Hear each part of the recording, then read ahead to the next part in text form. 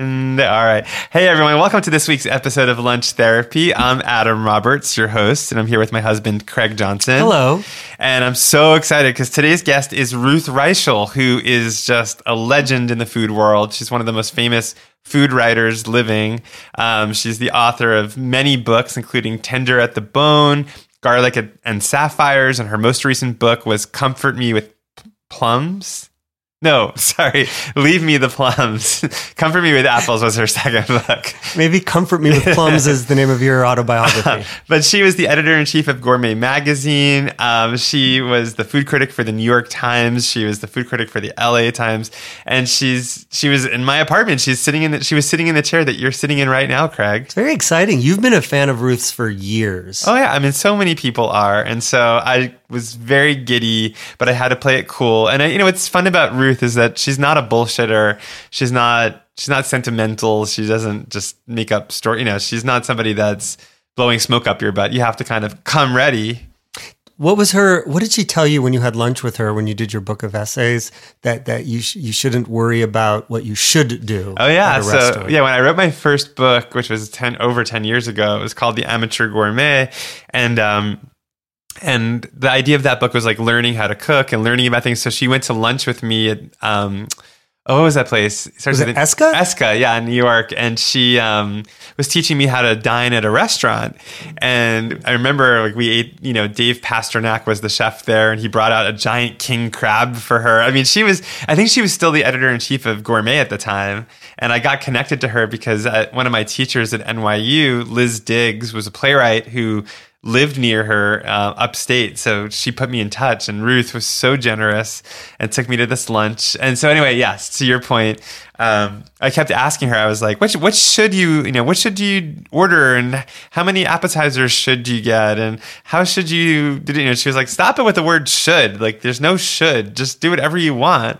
And it was very meaningful when that happened, because it really impacted the rest of my life. Well, I think it's applicable to last night when we were having dinner. It was your birthday. Happy birthday. Oh, yeah. People are sick of hearing about my birthday, but yes, it was my birthday. And we went to Kiesbach, is that how you say it? Yeah.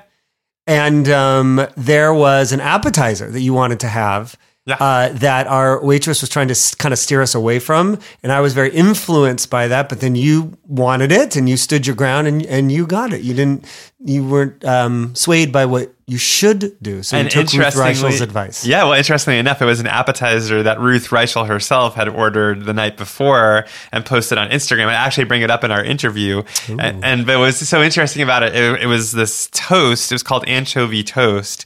And it's like a piece of toasted bread that had like a scoop of, so it was a piece of toasted bread drizzled with olive oil. And then it had almost like an ice cream scoop of butter on it. And then an anchovy laid on top of it.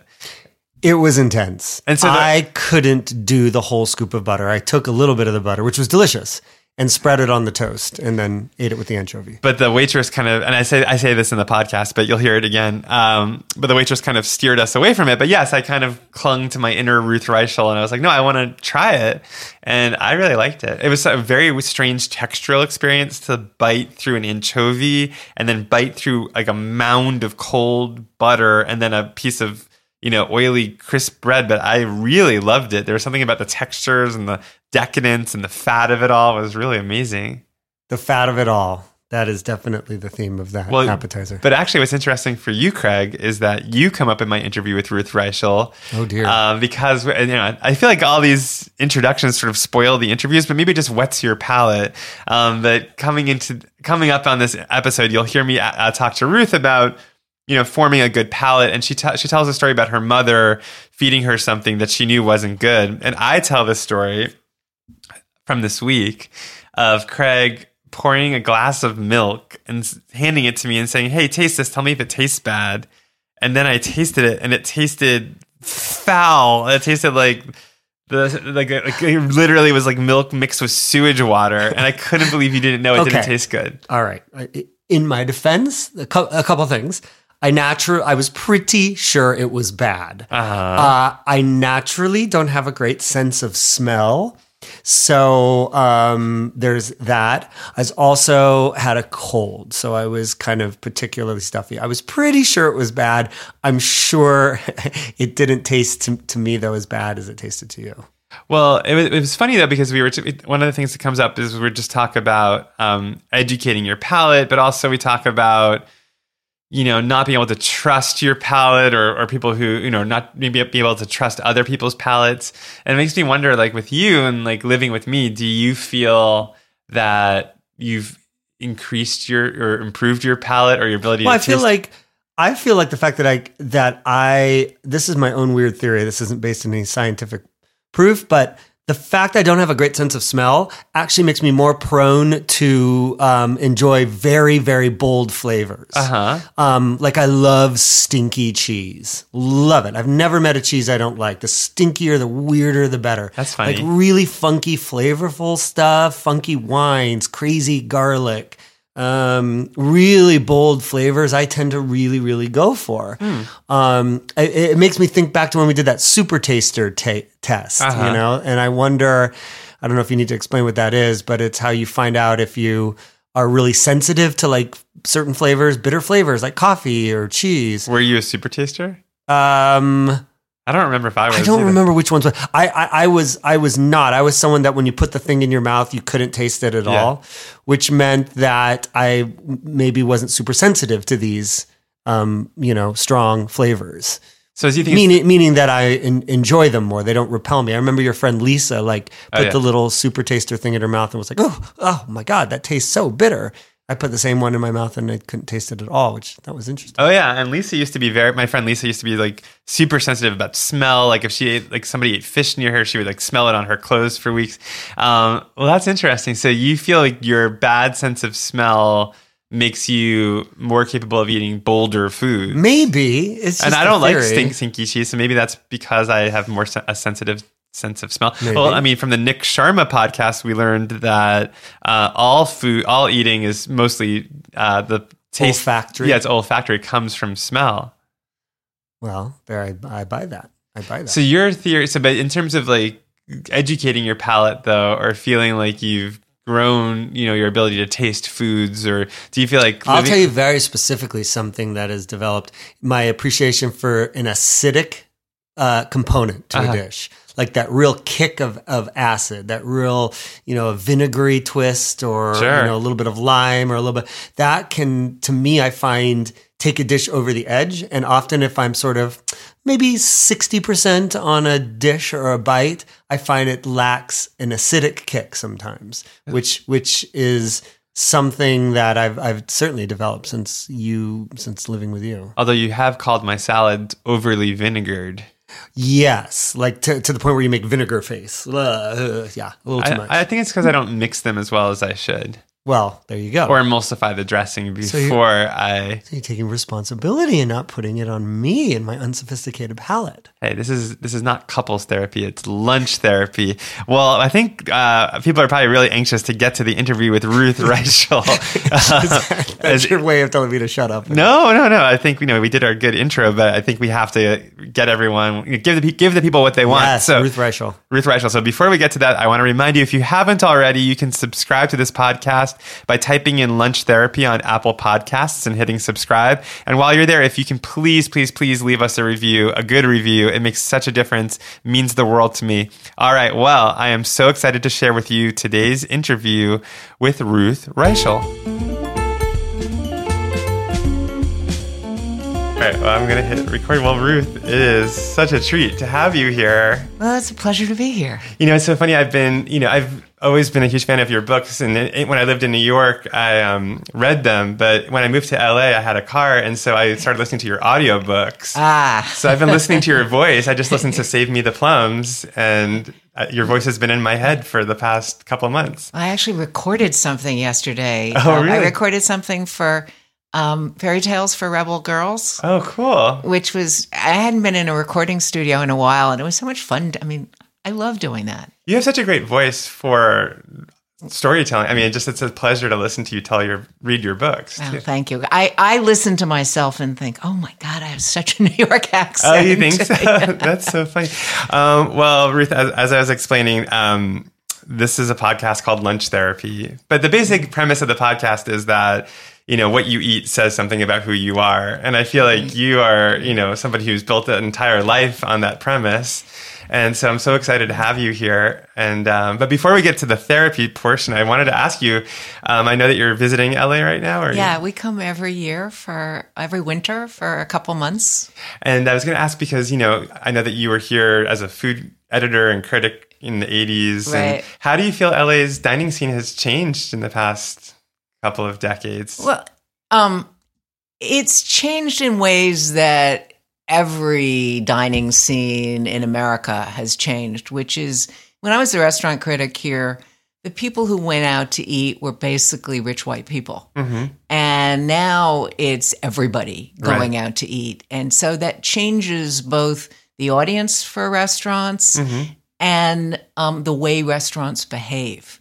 They're much more casual than they used to be. And of course, the Jonathan Gold effect what was to make everybody explore their city through food, which, when Jonathan and Laurie and I were putting out the food section in the 80s, we were sort of begging people to do that. Right. And, Jonathan was writing Counterintelligence back then. And we were doing big pieces about, we would walk in and out of every shop in Koreatown, and say that, how do you use these foods? And that was ahead of the trend. I mean, that's before. Now everybody seems to be doing that. But in those days, we were just begging people, please look at the amazing food that's around you, and don't think that the only places you can go are, the Ivy and today, that's what everybody comes to LA for, is for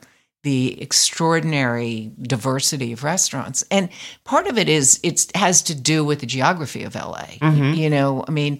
As a Thai chef said to me in 1984, I could spend my whole life never learning English. The Thai community is so tight, and it's in one area.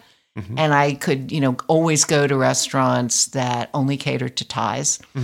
And so the reason that the ethnic restaurants are ethnic, we're not supposed to use that word anymore, but whatever you want to call restaurants that are small and focused on one cuisine,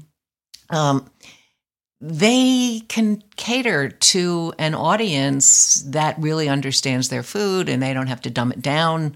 And that's why people love it. I'm curious, though, in terms of the reputation that LA has, though. It seems like it's gone through a real shift, because it felt like New York had been the center of the food scene for so long. But it feels like right now, as far as I can tell, maybe it's my own myopia because I live here, but it feels like people are really talking about LA as the great American food city right now. It all comes around. It's cyclical. So, I feel like, I lived in Berkeley in the 70s when Berkeley was the center of everything that was interesting that was happening in food. And I moved to LA in the 80s specifically because the energy was coming here. And, California cuisine, and there were, Spago opened, and it was such a seminal restaurant. And then Wolf opened Chinois, which was the first fusion restaurant and the first gastropub. And, Jonathan Waxman said to me, in the mid 80s, I can feed people here anything. They will eat anything so long as it's not what they had last night.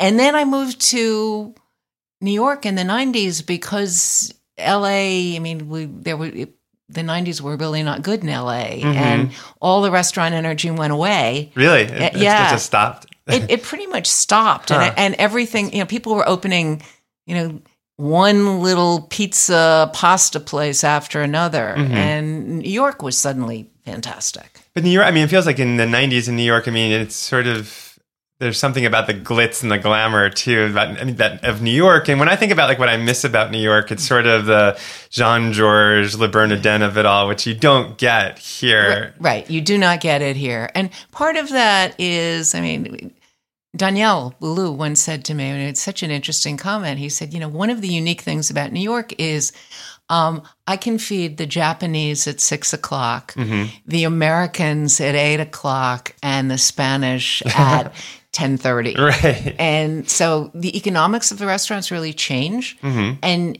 you can't really do that in LA. And it's one reason why you have, as many high-end restaurants as you do in New York. I remember when Mozza was opening, I remember there was some concern that like people wouldn't be there late at night. Yeah. Well, and now, oddly, you try and find a meal in LA after 11 o'clock, it is really hard. Oh, it's so hard. I mean, In-N-Out Burger might be the only choice. I think. Mozza, the pizzeria is open. The kitchen doesn't close till 12. Oh, that's good to know. Okay. Well, I was going to ask you, so I mean, you're sort of a divided soul in the sense that you have your New York roots and then you have your California periods of your life. But where does your heart belong? I mean, are you sort of split down the middle or? I'm a New Yorker. I just am a New Yorker. But I really learned I have a California palate. I mean, I really learned to eat in those years in Berkeley. Right. And, one of the great things about being, here it is. It's February. I go to the farmer's market. And then also, since I've been here, I've gone to Korean supermarkets and Mexican supermarkets and Japanese supermarkets. And it's the greatest place to shop for food. It's true. Yeah. I just went to the 99 Ranch store in the San Gabriel Valley, and it was just like a giant, wonderland of things to buy. You can't believe how big that place is. It's enormous. And, they have live turtles and live gooey ducks. Well, it's interesting, too, in terms of what you were talking about in terms of the egalitarian nature of the food here, that people, it's for everyone. People can eat all different cuisines. I feel like the younger people in New York are gravitating, a lot of them, it feels like, are coming to LA for those reasons, or even people opening restaurants now. It's like, the chefs at Kismet came here from Brooklyn to open this restaurant. And so it feels like there's something happening here for one thing, it's just cheaper to live here. I mean, New York has now become impossible. If you didn't buy your apartment 30 years ago like I did, you can't afford to live there. No, I know. And that's the remarkable thing here is you can go so far with your money here. I mean, you can eat just tacos for a week and eat like a king. So it's or queen. Yeah. Well, speaking of food, I think maybe we should just jump right into the therapy session. So Ruth, what did you have for lunch today? Okay. I had leftovers for lunch. Okay. I'm sure they were very good leftovers. They were, because one of the things I love about being here is that I actually cook. So great. I had a bunch of friends over for dinner a couple nights ago and I made a bosom. Okay. And so... like the David Chang. It is the David Chang bosom, which is a really great meal to feed a lot of people. Did you do the oysters too? I did, but I didn't have any leftover oysters. So I didn't have the oysters for lunch. Those might not keep as well once you shuck them. Once you shuck them, you got to eat. Plus, you can never get enough of them. No matter how many you get, there's never enough. So... okay. But I had some leftover pork, and I made some more of you make this wonderful sort of scallion and ginger salad. And one of the things is that in the Korean supermarkets, you can buy the scallions already shredded. Oh, that's nice. I didn't know that. Yeah, and they're really cheap. And so I made a new salad for it, and you make a couple of sauces to go with it and rice, and you wrap it up in lettuce, and it's the most delicious lunch. That's really nice. And so I had that. Okay. And then I also had for dessert, one of the reasons that I go to the Hollywood Farmers Market every weekend is to get quiches, which are... what are those? They are tiny tangerines that are seedless with very thin skins. And they are the best citrus fruit in the entire world. Can you eat the skin like a kumquat? You don't know. You don't eat the skin. You peel them, but they're so easy to peel and they're so sweet. Did you post a picture of that on Instagram today? I did, with the dried persimmons. Yeah, I think I saw that, yeah. My friend Hiro, when he came to dinner the other night, brought some of his homemade dried persimmons. Wow, okay. So you ate pretty well today. So I had a very nice lunch today. Well, immediately I have to say, as a lunch therapist, I feel like I'm already a little clouded listening to you because as somebody who's read your books and who thinks of you almost as a fictional character, I have a hard time reconciling the real Ruth Reichel with the one I know from the books. And so part of what I'm imagining, like as you were describing this lunch, I'm imagining like sun coming through the kitchen and you standing there in a beam of sunlight, rolling the leftovers. And I imagine the dinner party with like candles all over the table. Is your life as magical as it seems in the books that you write? I don't know if it's magical, but okay, no candles at the dinner party. Really? But lots of friends and everybody sort of standing around the kitchen and helping out. And maybe a more professional question to ask would be, are you as casual and as relaxed in your real life as it seems like you are sometimes in your books in terms of just enjoying things? I think I'm pretty relaxed. Okay. And I have to say, for the lunch, we've rented this place that has a little tiny back porch that gets sun all day long. Mm-hmm. So I did I made this pretty plate. Yes. And I took it outside and sat in the sunshine. And, there's bougainvillea, tumbling down the hill. This feels like the cover of your next book. I feel like this is the image. Yeah. Okay. Yeah. Okay. I feel, knock wood, extraordinarily lucky. But I think you manifest, not to get too deep too quickly, but I feel like reading about your childhood, reading about your parents, and, I've noticed doing this podcast, there's a real commonality amongst food people, which is a lot of them who didn't necessarily have this robust food life growing up, created it for themselves later in life. And it feels with you very much so that you created the life that you wanted. I did. And I honestly believe that, we have choices in life and you can choose to be miserable. Yes, absolutely. Or you can choose to find joy in small things. Mm-hmm. And that's, for me, food is every day. It's a place where you touch happiness. That's really interesting. And, why would you eat badly when it's so easy to eat well and to choose something delicious as opposed to something horrible? And it's just, for me, eating is like a moment of grace. That's really, and it's mental health in a way. To take that time to feed yourself well is to allow yourself to feel good. There's a connection. Yeah, absolutely. And to say, I deserve this, and it no matter what is going on in your life, and God knows right now we all need a little moment to just go, okay, this will end. We need a lot of those moments. But has that always been true for you? Has food always been a something that brought you that happiness and that feeling of grace? Food has always been a touch point for me. And I imagine that it has something, my childhood was not rosy. Right. In, having a mentally ill mother is difficult. And my mother being bipolar, food was one of her real issues. When she was manic, she didn't eat. She got very thin. Mm-hmm. She didn't eat, she didn't sleep. Right. And then when she was depressed, she would go to bed for like 6 months and read the same book, literally the same book over and over every day, and eat and get fat. So, food has always been something that I understood was had a real psychological aspect to it.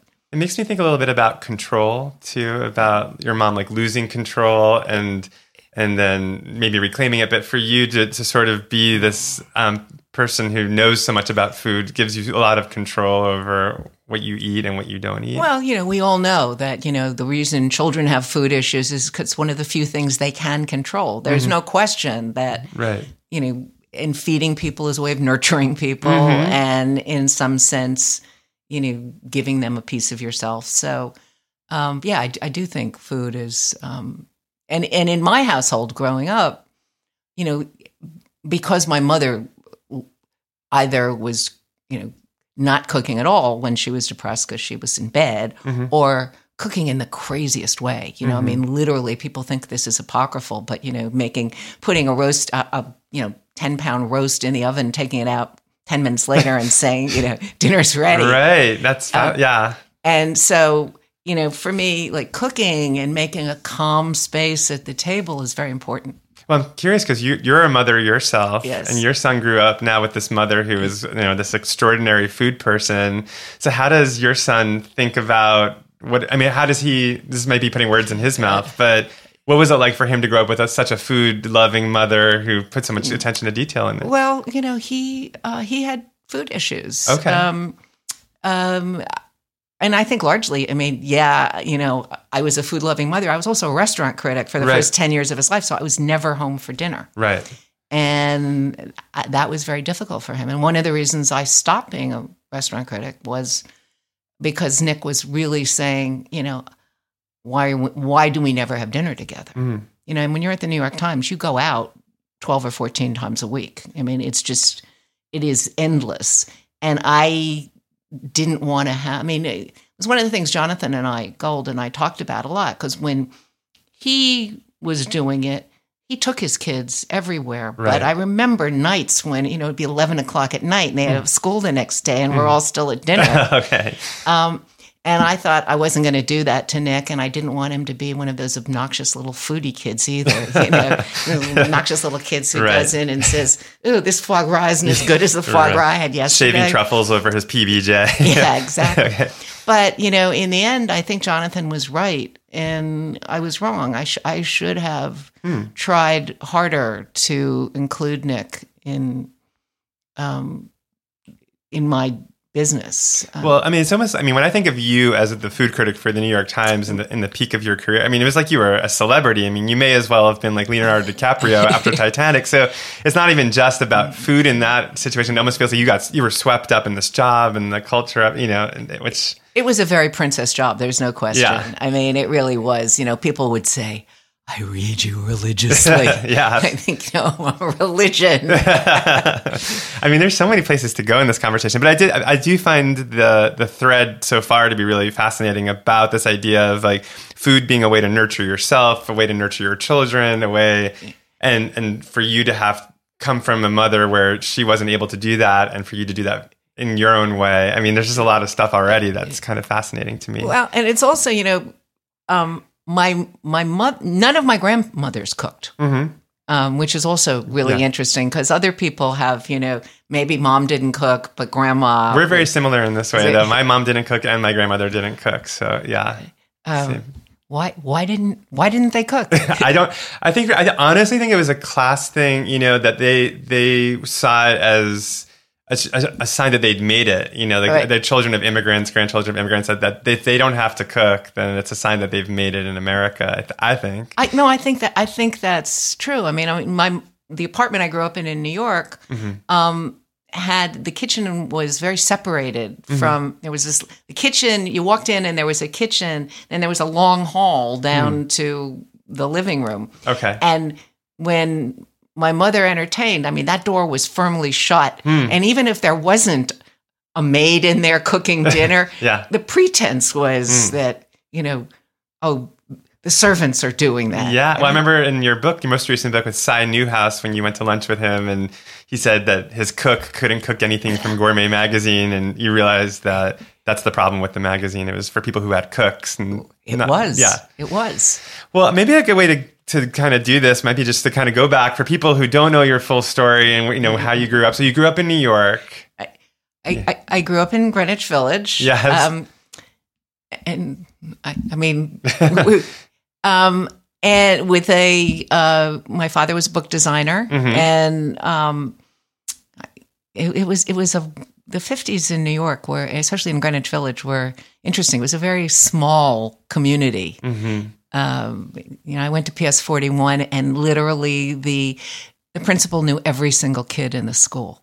Really? Yeah. That's pretty amazing. Yeah. And so in those early days, you write a lot about your childhood and the connection to food, but were you very interested in food from like a very early age? Always. This is a long story, but it's one of my earliest memories is my mother giving me something to eat, and I spit it out. And I just remember it being the most disgusting thing I'd ever had in my mouth. It was just, And my mother looked puzzled, took a bite, and said, "What's wrong with you? This is perfectly delicious." And I knew that she and I didn't taste the same thing, and that I had to be very careful. Oh, And wow. you know what my mother did was, so she would take the ends of, you know, when she put an ice cream container out on the counter, Mm-hmm. and then it would melt, and she would just pour it into one of those metal ice trays, Okay. and it would be all different kinds of ice cream. Okay. And then it would refreeze, Uh-huh. and it had that kind of furry, horrible texture, and then that icebox taste, you know. So that's what she had put in your That's mouth? what she had put in my mouth. Oh. And she literally couldn't tell that it was disgusting. Some people are like that. And my mother was literally taste blind. I mean, my husband just poured milk out of the refrigerator that was like a little expired. He's like, does this taste bad? And he gave it to me because he had tasted it. And I drank it. And it was the most foul, horrific thing I've ever tasted. And he had no sense that it was bad. So maybe that's just a thing. Well, I think there are, you know, MFK Fisher talks about people being taste blind. And I think my mother was. But for me, it was, I better taste carefully. Yeah. Because, you know, maybe she's going to give me poison. So tasting and having a capacity to understand food was it was a survival skill. It was a survival skill. Wow. And then because of her craziness around food, I really started cooking. I mean, the cover of Tender at the Bone is a picture of me cooking, and I'm 7. Okay. And you can see that this isn't a cute little trick that I'm doing. I mean, I'm literally cooking dinner. Wow. Because the best way to get dinner in my house was not to let my mother cook it. When did you start to get enough distance? This is something I think about a lot as a writer because, you know, my mom is still alive. She's in Florida. And if I was going to write a memoir the way that you did about your mother, your family, and even Comfort Me with Apples, I mean, some of the characters in that, you know, how did you as a writer get up the courage to write about these people who may or may not have still been alive when you were writing about them? And yeah. With Tender at the Bone, I would not have written it if my mother had still been alive. So she wasn't alive? She and my father were both dead by then. Okay. And the chapters that were about other people, like Marion Cunningham, where I talked about her alcoholism, I sent her the chapter. So you made sure that they were okay with it. Is there anything you want me to change in this? And, you know, anytime I think that, I don't think you write to settle scores. I mean, that is ridiculous. And the truth is that on the first pass of Tender, I tried not to talk about my mother's mental illness.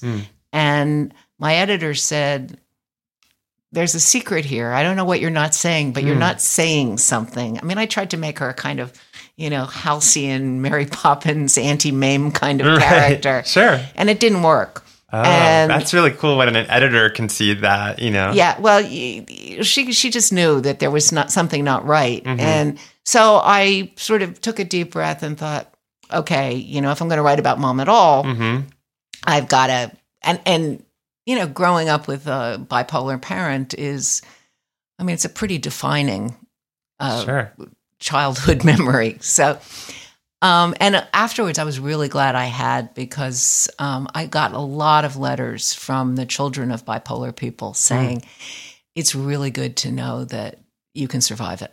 Absolutely.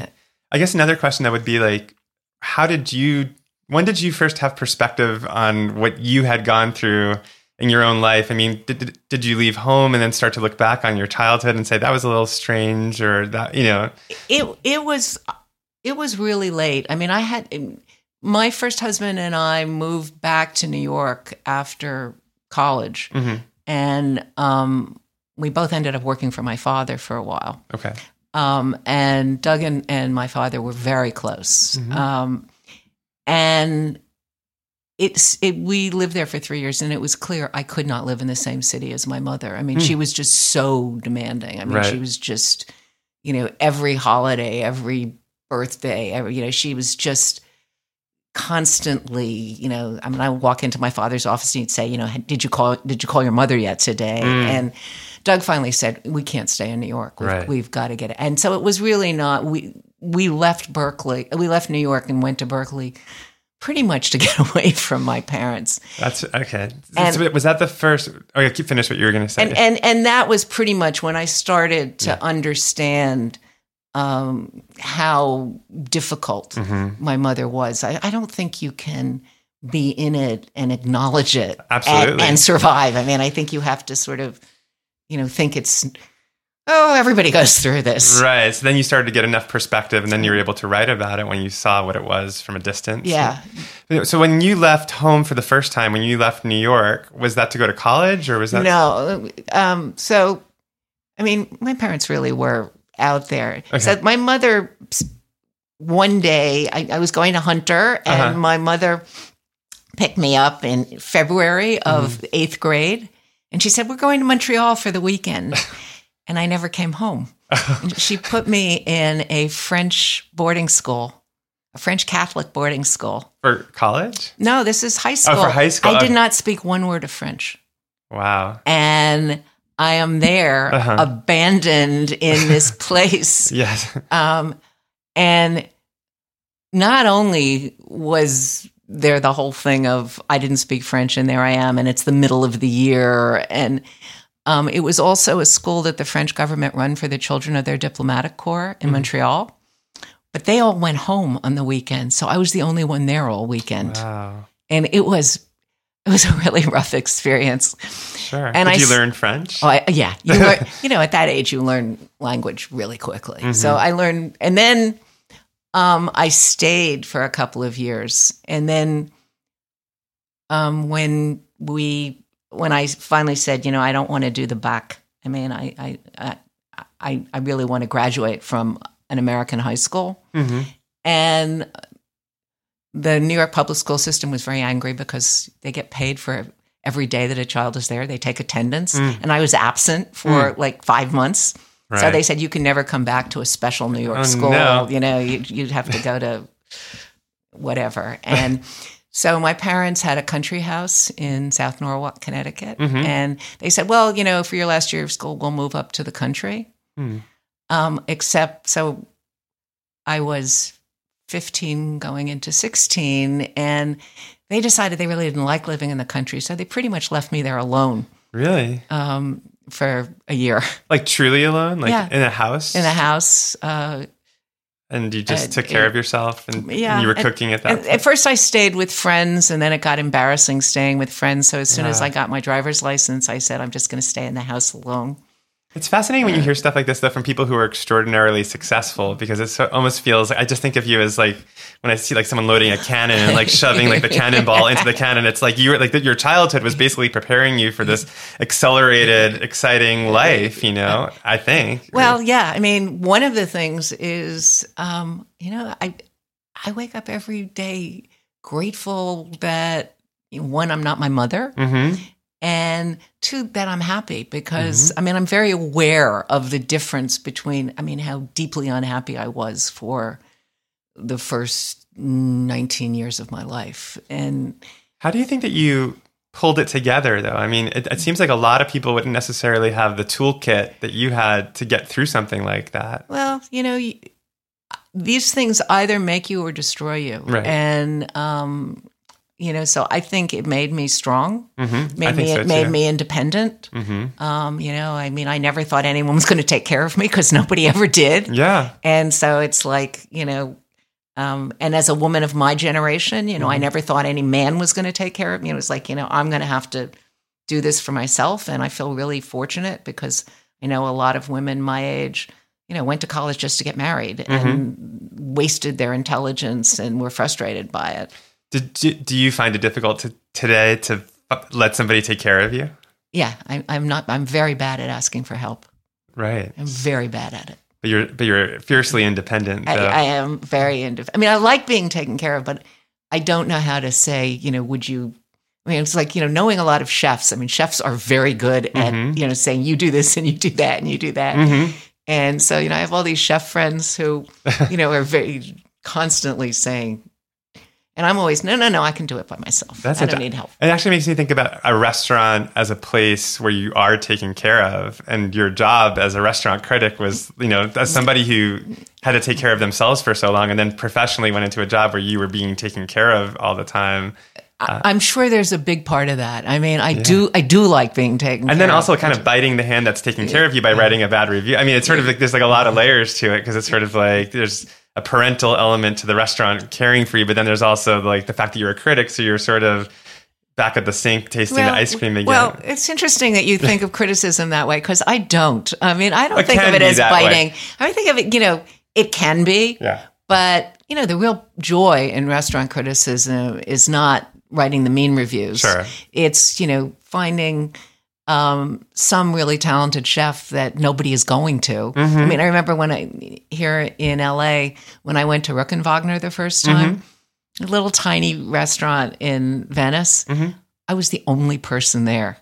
And I thought Hans was, so talented. And it was just be able to, I think the first line of that review was, last Thursday, there was only one customer at Rook and Wagner. And knowing that would never happen again after the review came out. Well, I mean, in your most recent book, you write about how you struggled with the idea of being a restaurant critic, that you had written an essay for the New York Times Magazine about it. Yeah. And if I were a critic, I would want to only write positive reviews, but there is that negative side too. Oh, you can't only. Yeah. I mean, you have to write the truth, or they're useless. If all you ever do is like be a Pollyanna and say, "Oh, it's so wonderful," and it's not. If you can't write the negative review, you can't do that job. Right. Well, there's that startling moment in your book where you're doing a book signing and a little boy is like pushed in front of you, and then a man says, I'm the chef that you wrote a horrible review of and I lost my job, so explain it to my son. And I mean, it was horrible. I can't imagine. It was really horrible. And that, when you write a really bad review, well, not always. Sometimes the really bad reviews are as good for a restaurant as the really good reviews. Really? How so? Because people remember them, and 6 weeks later, they don't remember it. I've heard about that restaurant. They don't remember if it was good or bad. They heard about it. Okay, that's fair. And this place is just okay. Yeah. You forget it.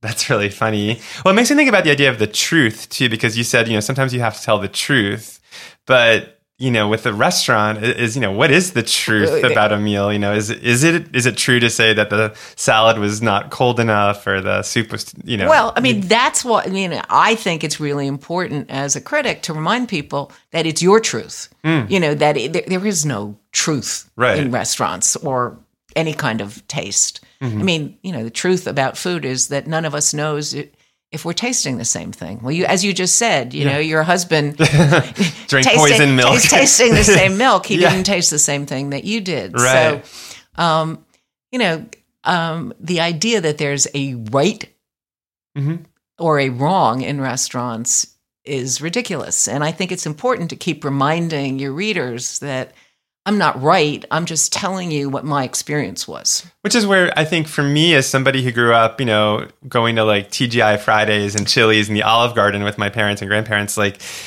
I started to educate myself when I moved to New York, I would read you and I would read, Calvin Trillin, and I would read these writers, but I would rely on great food writers to kind of help me with my palate and help me with my taste. And, and it's fascinating because I would get into fights with friends at the time, who would be like, why is the pasta at the Olive Garden not as good as what it is at Babbo? And it's like, but it's not, but it's hard to explain that to people, Well, the only thing you can do is take them there and taste it, or make something for them and say, tell me why this is different from what you ate at Olive Garden. Right, and let them... Yeah, because it's not like I think what gets tricky for people is they think that because somebody's a food writer or a food critic, that they hold themselves above everybody else and that they hold their palate above everybody else's. And therefore, there's something that they get that other people don't get. But I think that's a tricky thing, right? It's a tricky thing. And, people think of restaurant critics as different than other critics. And the truth is, it's criticism. And the point of criticism is to enable your readers to experience whatever it is, whether it's art or theater or books or movies or food, in a fuller way.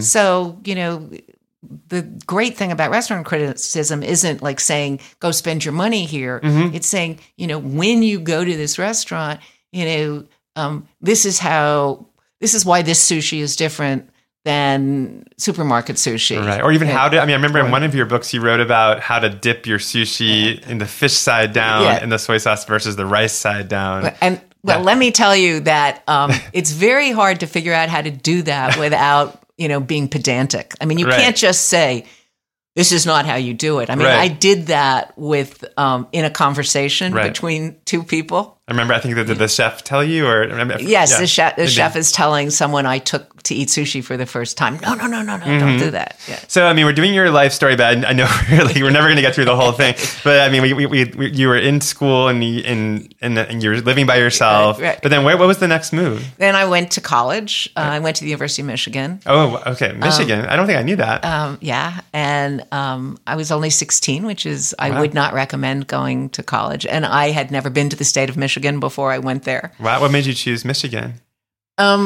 Well, again, I'm alone in my house trying to figure out where to apply for college, and I wait right away for all these things. And Michigan, there was no fee for sending in the application. So, my parents said, you can spend $100 or whatever. And so I sent it in, and they accepted me early admission. So I knew in October that I could go there, and then I only applied to 2 other places. And what was your major in college? As an undergraduate, I was a sociology major, and then I stayed in Ann Arbor to get in-state tuition. Okay. I worked for a year, and then I went back to school and got a master's in history of art. Wow. You've had so many lives. It feels like you've lived more lives than like most people get to live. I'm 72. But still, I mean, it's incredible. So then when did you get to California? Was that the next move after Michigan? No. So I got married got my master's. Doug and I got married. We moved to New York. We lived on Rivington Street and the Bowery, which in 1970 was a really scary neighborhood. I can imagine. I mean, it was really something. And it's actually before Soho. I mean, we had a choice of getting a loft on Rivington and the Bowery or Prince and Mercer. Okay. And we chose Rivington and the Bowery because in 1970 there was no difference. But if you got Prince and Mercer, you'd be on some very valuable real estate. Exactly. Okay. Exactly. Okay. And then is that the period when your mother was sort of... That's, Okay. And Doug and I were living with another friend of ours from school. And it was great. It was a great... And then I was working for my father, hated it.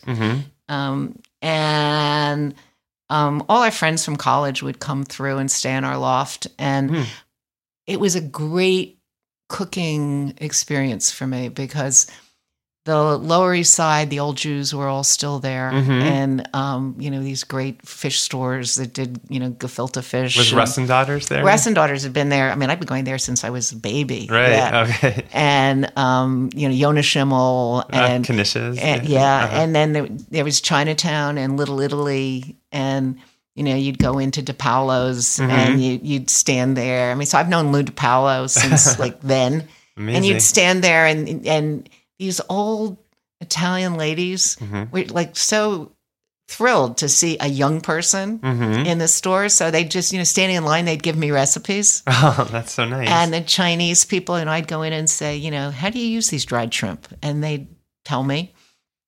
And so you were becoming Ruth Reichel as before you were Ruth Reichel. I just did the quote sign, but you were educating yourself. And I was cooking these huge meals for all our friends who came through. And I was also there was a restaurant called Food in Soho that opened in 71, I think. Okay, I cooked desserts for them. Okay, in my loft. Really, and my husband, who's an artist, made this kind of like a yoke, like with those milk pail things but with shelves on it. So I would bake these pies and walk across. Oh my gosh! Walk across Spring Street with my pies dangling down my sides. And I just needed to get out of working for my dad, and so my roommate said, "You're such a good cook. Why don't you write a cookbook?" And I wrote a cookbook. Was that the Fistier? Yeah, it was. Yeah, I love that. It's such a beautiful cover too. Doug did that. He had never done. He had never done. He did it with the air spray. He'd never done it before. Really, it has such a great it feels so much of the 70s. It has that great vibe to it. And we had all our friends come and do art. So 10 different artists did stuff, and there's art on every page. That's it's amazing. it's an artifact of its time.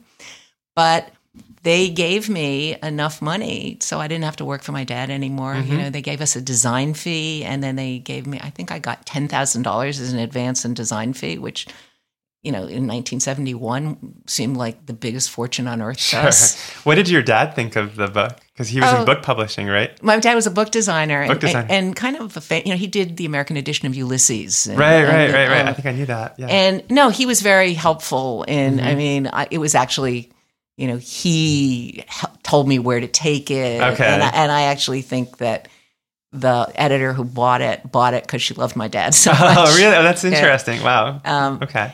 And you know, it wasn't his. He would never have done a book like that, but he appreciated it. And when we had problems, he helped. And we pasted it up and gave them design, you know, camera ready copy. It was a great, fun project. I'm going to look for it when you leave. I'm going to try to find it on like eBay or something. It's really hard to find. Oh yeah, maybe like Omnivore Books. I bet she has it. They're hard to find. Okay. They printed simultaneously. They printed 3,000 hardcovers and 10,000 paperbacks.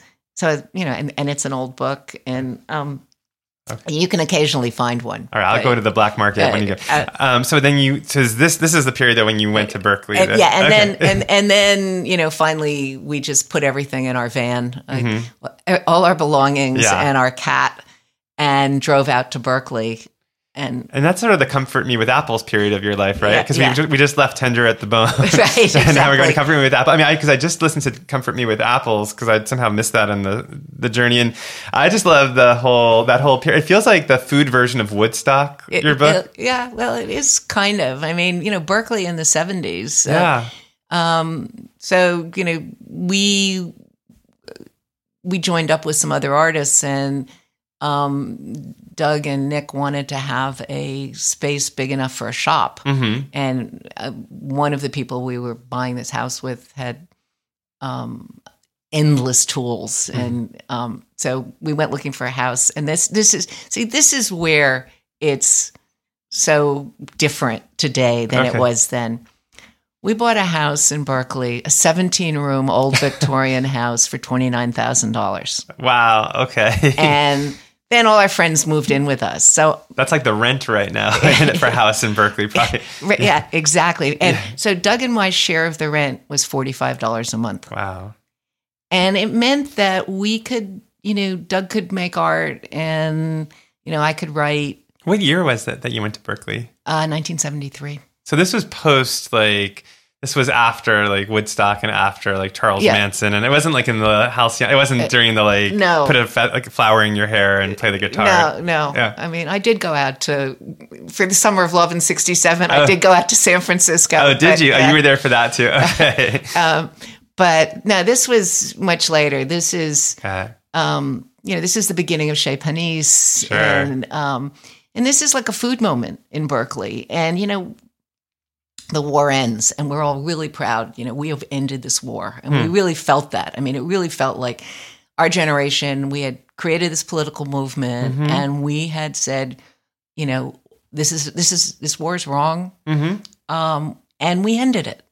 And then we sort of in Berkeley looked around for what's our next issue, and it was food. I mean, we started seeing that, you know, the industrialization of American food and the vertical integration of the agribusiness companies, and I did a bunch of projects about it. And so you were kind of ahead of that too, in a lot of ways, because I mean, food now feels like it's more relevant than ever. Right? Yeah. No, and we were really aware of it. And we were talking about climate change. You know, Frankie LePay wrote "Diet for a Small Planet," and it was, you know, had a huge impact on me. And we were dumpster diving, and you know, I mean, Nick came home one day and said, can't believe what I found thrown out behind the supermarket. And we started, you know, going out every day, and, you know, we'd find whole flats of eggs, and, you know. I'm curious, this is sort of a sidebar, but, you know, with Alice Waters in that period and the starting of Chez Panisse, why do you think that, you know, it's like, for me, she's a hero. I have all of her books, and I've always adored her, but it seems like she seems, at least from my perspective, unfairly maligned by some people in the food media. I mean, where does that come from, do you think? You know, I have to say, I think part of it is that she's a woman. I think so, and part of it is that, you know, what Alice is really, and she's a close friend. So, Alice is a revolutionary. You know, she started that restaurant as a kind of revolutionary moment. She is the only chef of her stature who hasn't, you know, sold out in some way. I mean, she still lives in the same house she lived in, you know, when I first knew her in the 70s. Really? Oh, wow. She drives a Prius. She has put everything she has into the Edible Schoolyard projects. I mean, she is deeply political. I mean, her whole mission in life is to change the American food system. And I think Americans don't really like revolutionaries. Right. It's just some people find her too aggressive or too unrealistic or, you know. But I think she's amazing and laudable. I mean, she's really one of my heroines. Yeah, I think so too. I mean, I've always been fascinated whenever I read. I mean, for some reason, I keep thinking of Anthony Bourdain, what he would write about her. But I feel like there were other people too who sometimes take her to task. Yeah, but you know, so like you know, David Chang did that whole thing about, but he's now on the board of the Edible Schoolyard. I mean, and you know, and Tony Bourdain too. I mean, a lot of that is, you know, she's not just a woman, but she's the older generation woman for all these, you know, bro-y guys who are now sort of regretting that. I bet, yeah, what they did. Sure. I also think, you know, she's really political. I mean, one of the reasons that the Obama White House was so focused on food was because of Alice. And I think Michelle Obama was right to not want it to be an elitist movement and not to ever mention Alice's input. But Alice had a lot of input into that because, you know, she came to me when I was at Gourmet and said, you know, I tried to get the Clintons to care about food issues and I wasn't successful. All I got was like a tomato planter. She said, you know, we have got to get the Obamas interested in food. And I went to the campaign and said, what do I have to do? And they said, first, we've got to get him elected, raise money.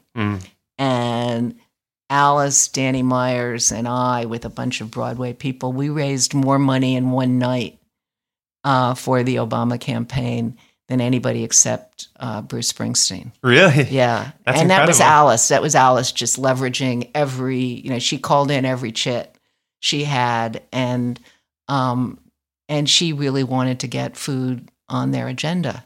She's almost like Jane Fonda, like of the food world, like, and that she's polarizing for some people, but now people can look at Jane Fonda and be like, wow, what a hero. Wow, really, you know, how amazing.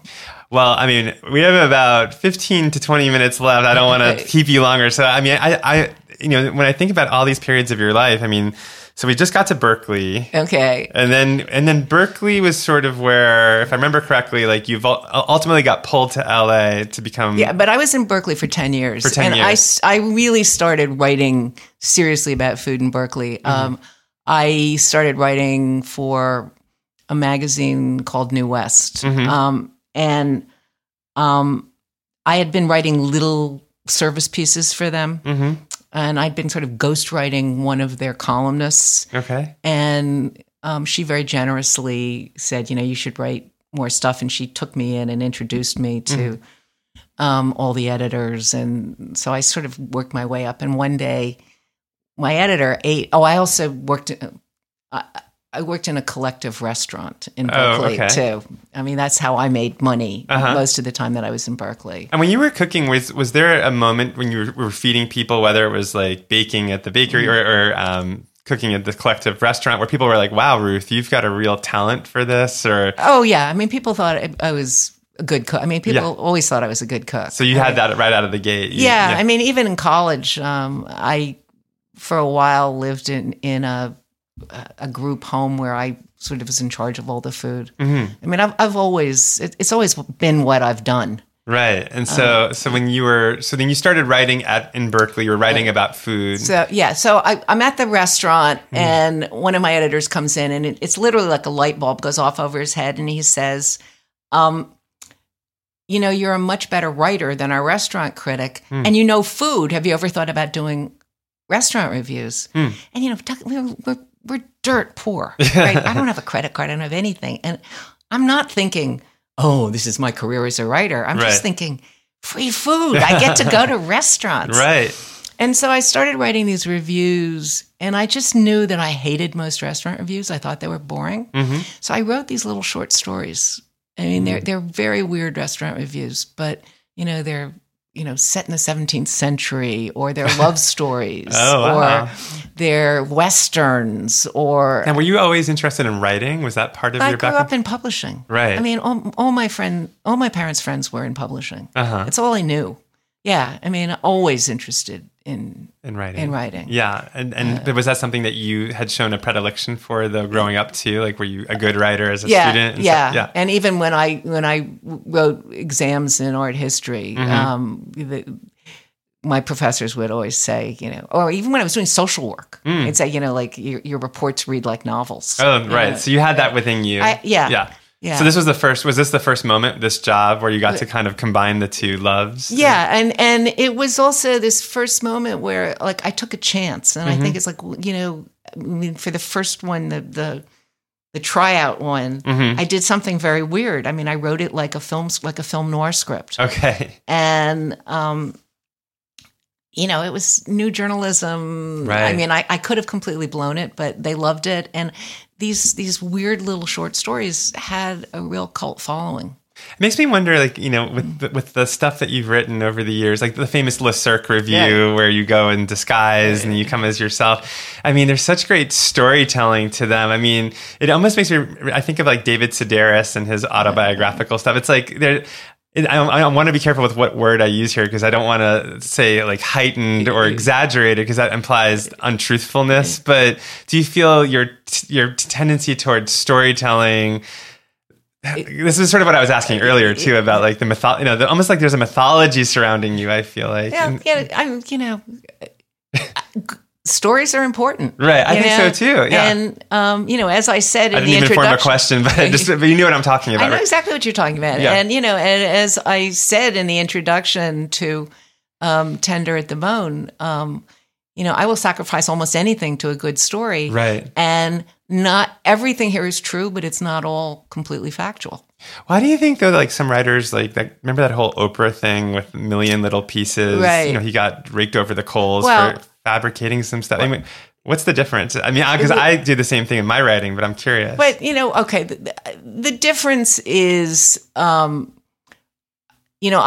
when I do stuff, I sometimes conflate things, but I don't invent things. Right. He invented a whole background for himself. I mean, who would have bought that book if people thought he really wasn't a junkie? Have you ever written about people, though, or had told stories in one of your books and then had those people be like, Ruth, that's not how it happened, or that's not what I'm like, or nobody ever likes what you write about them.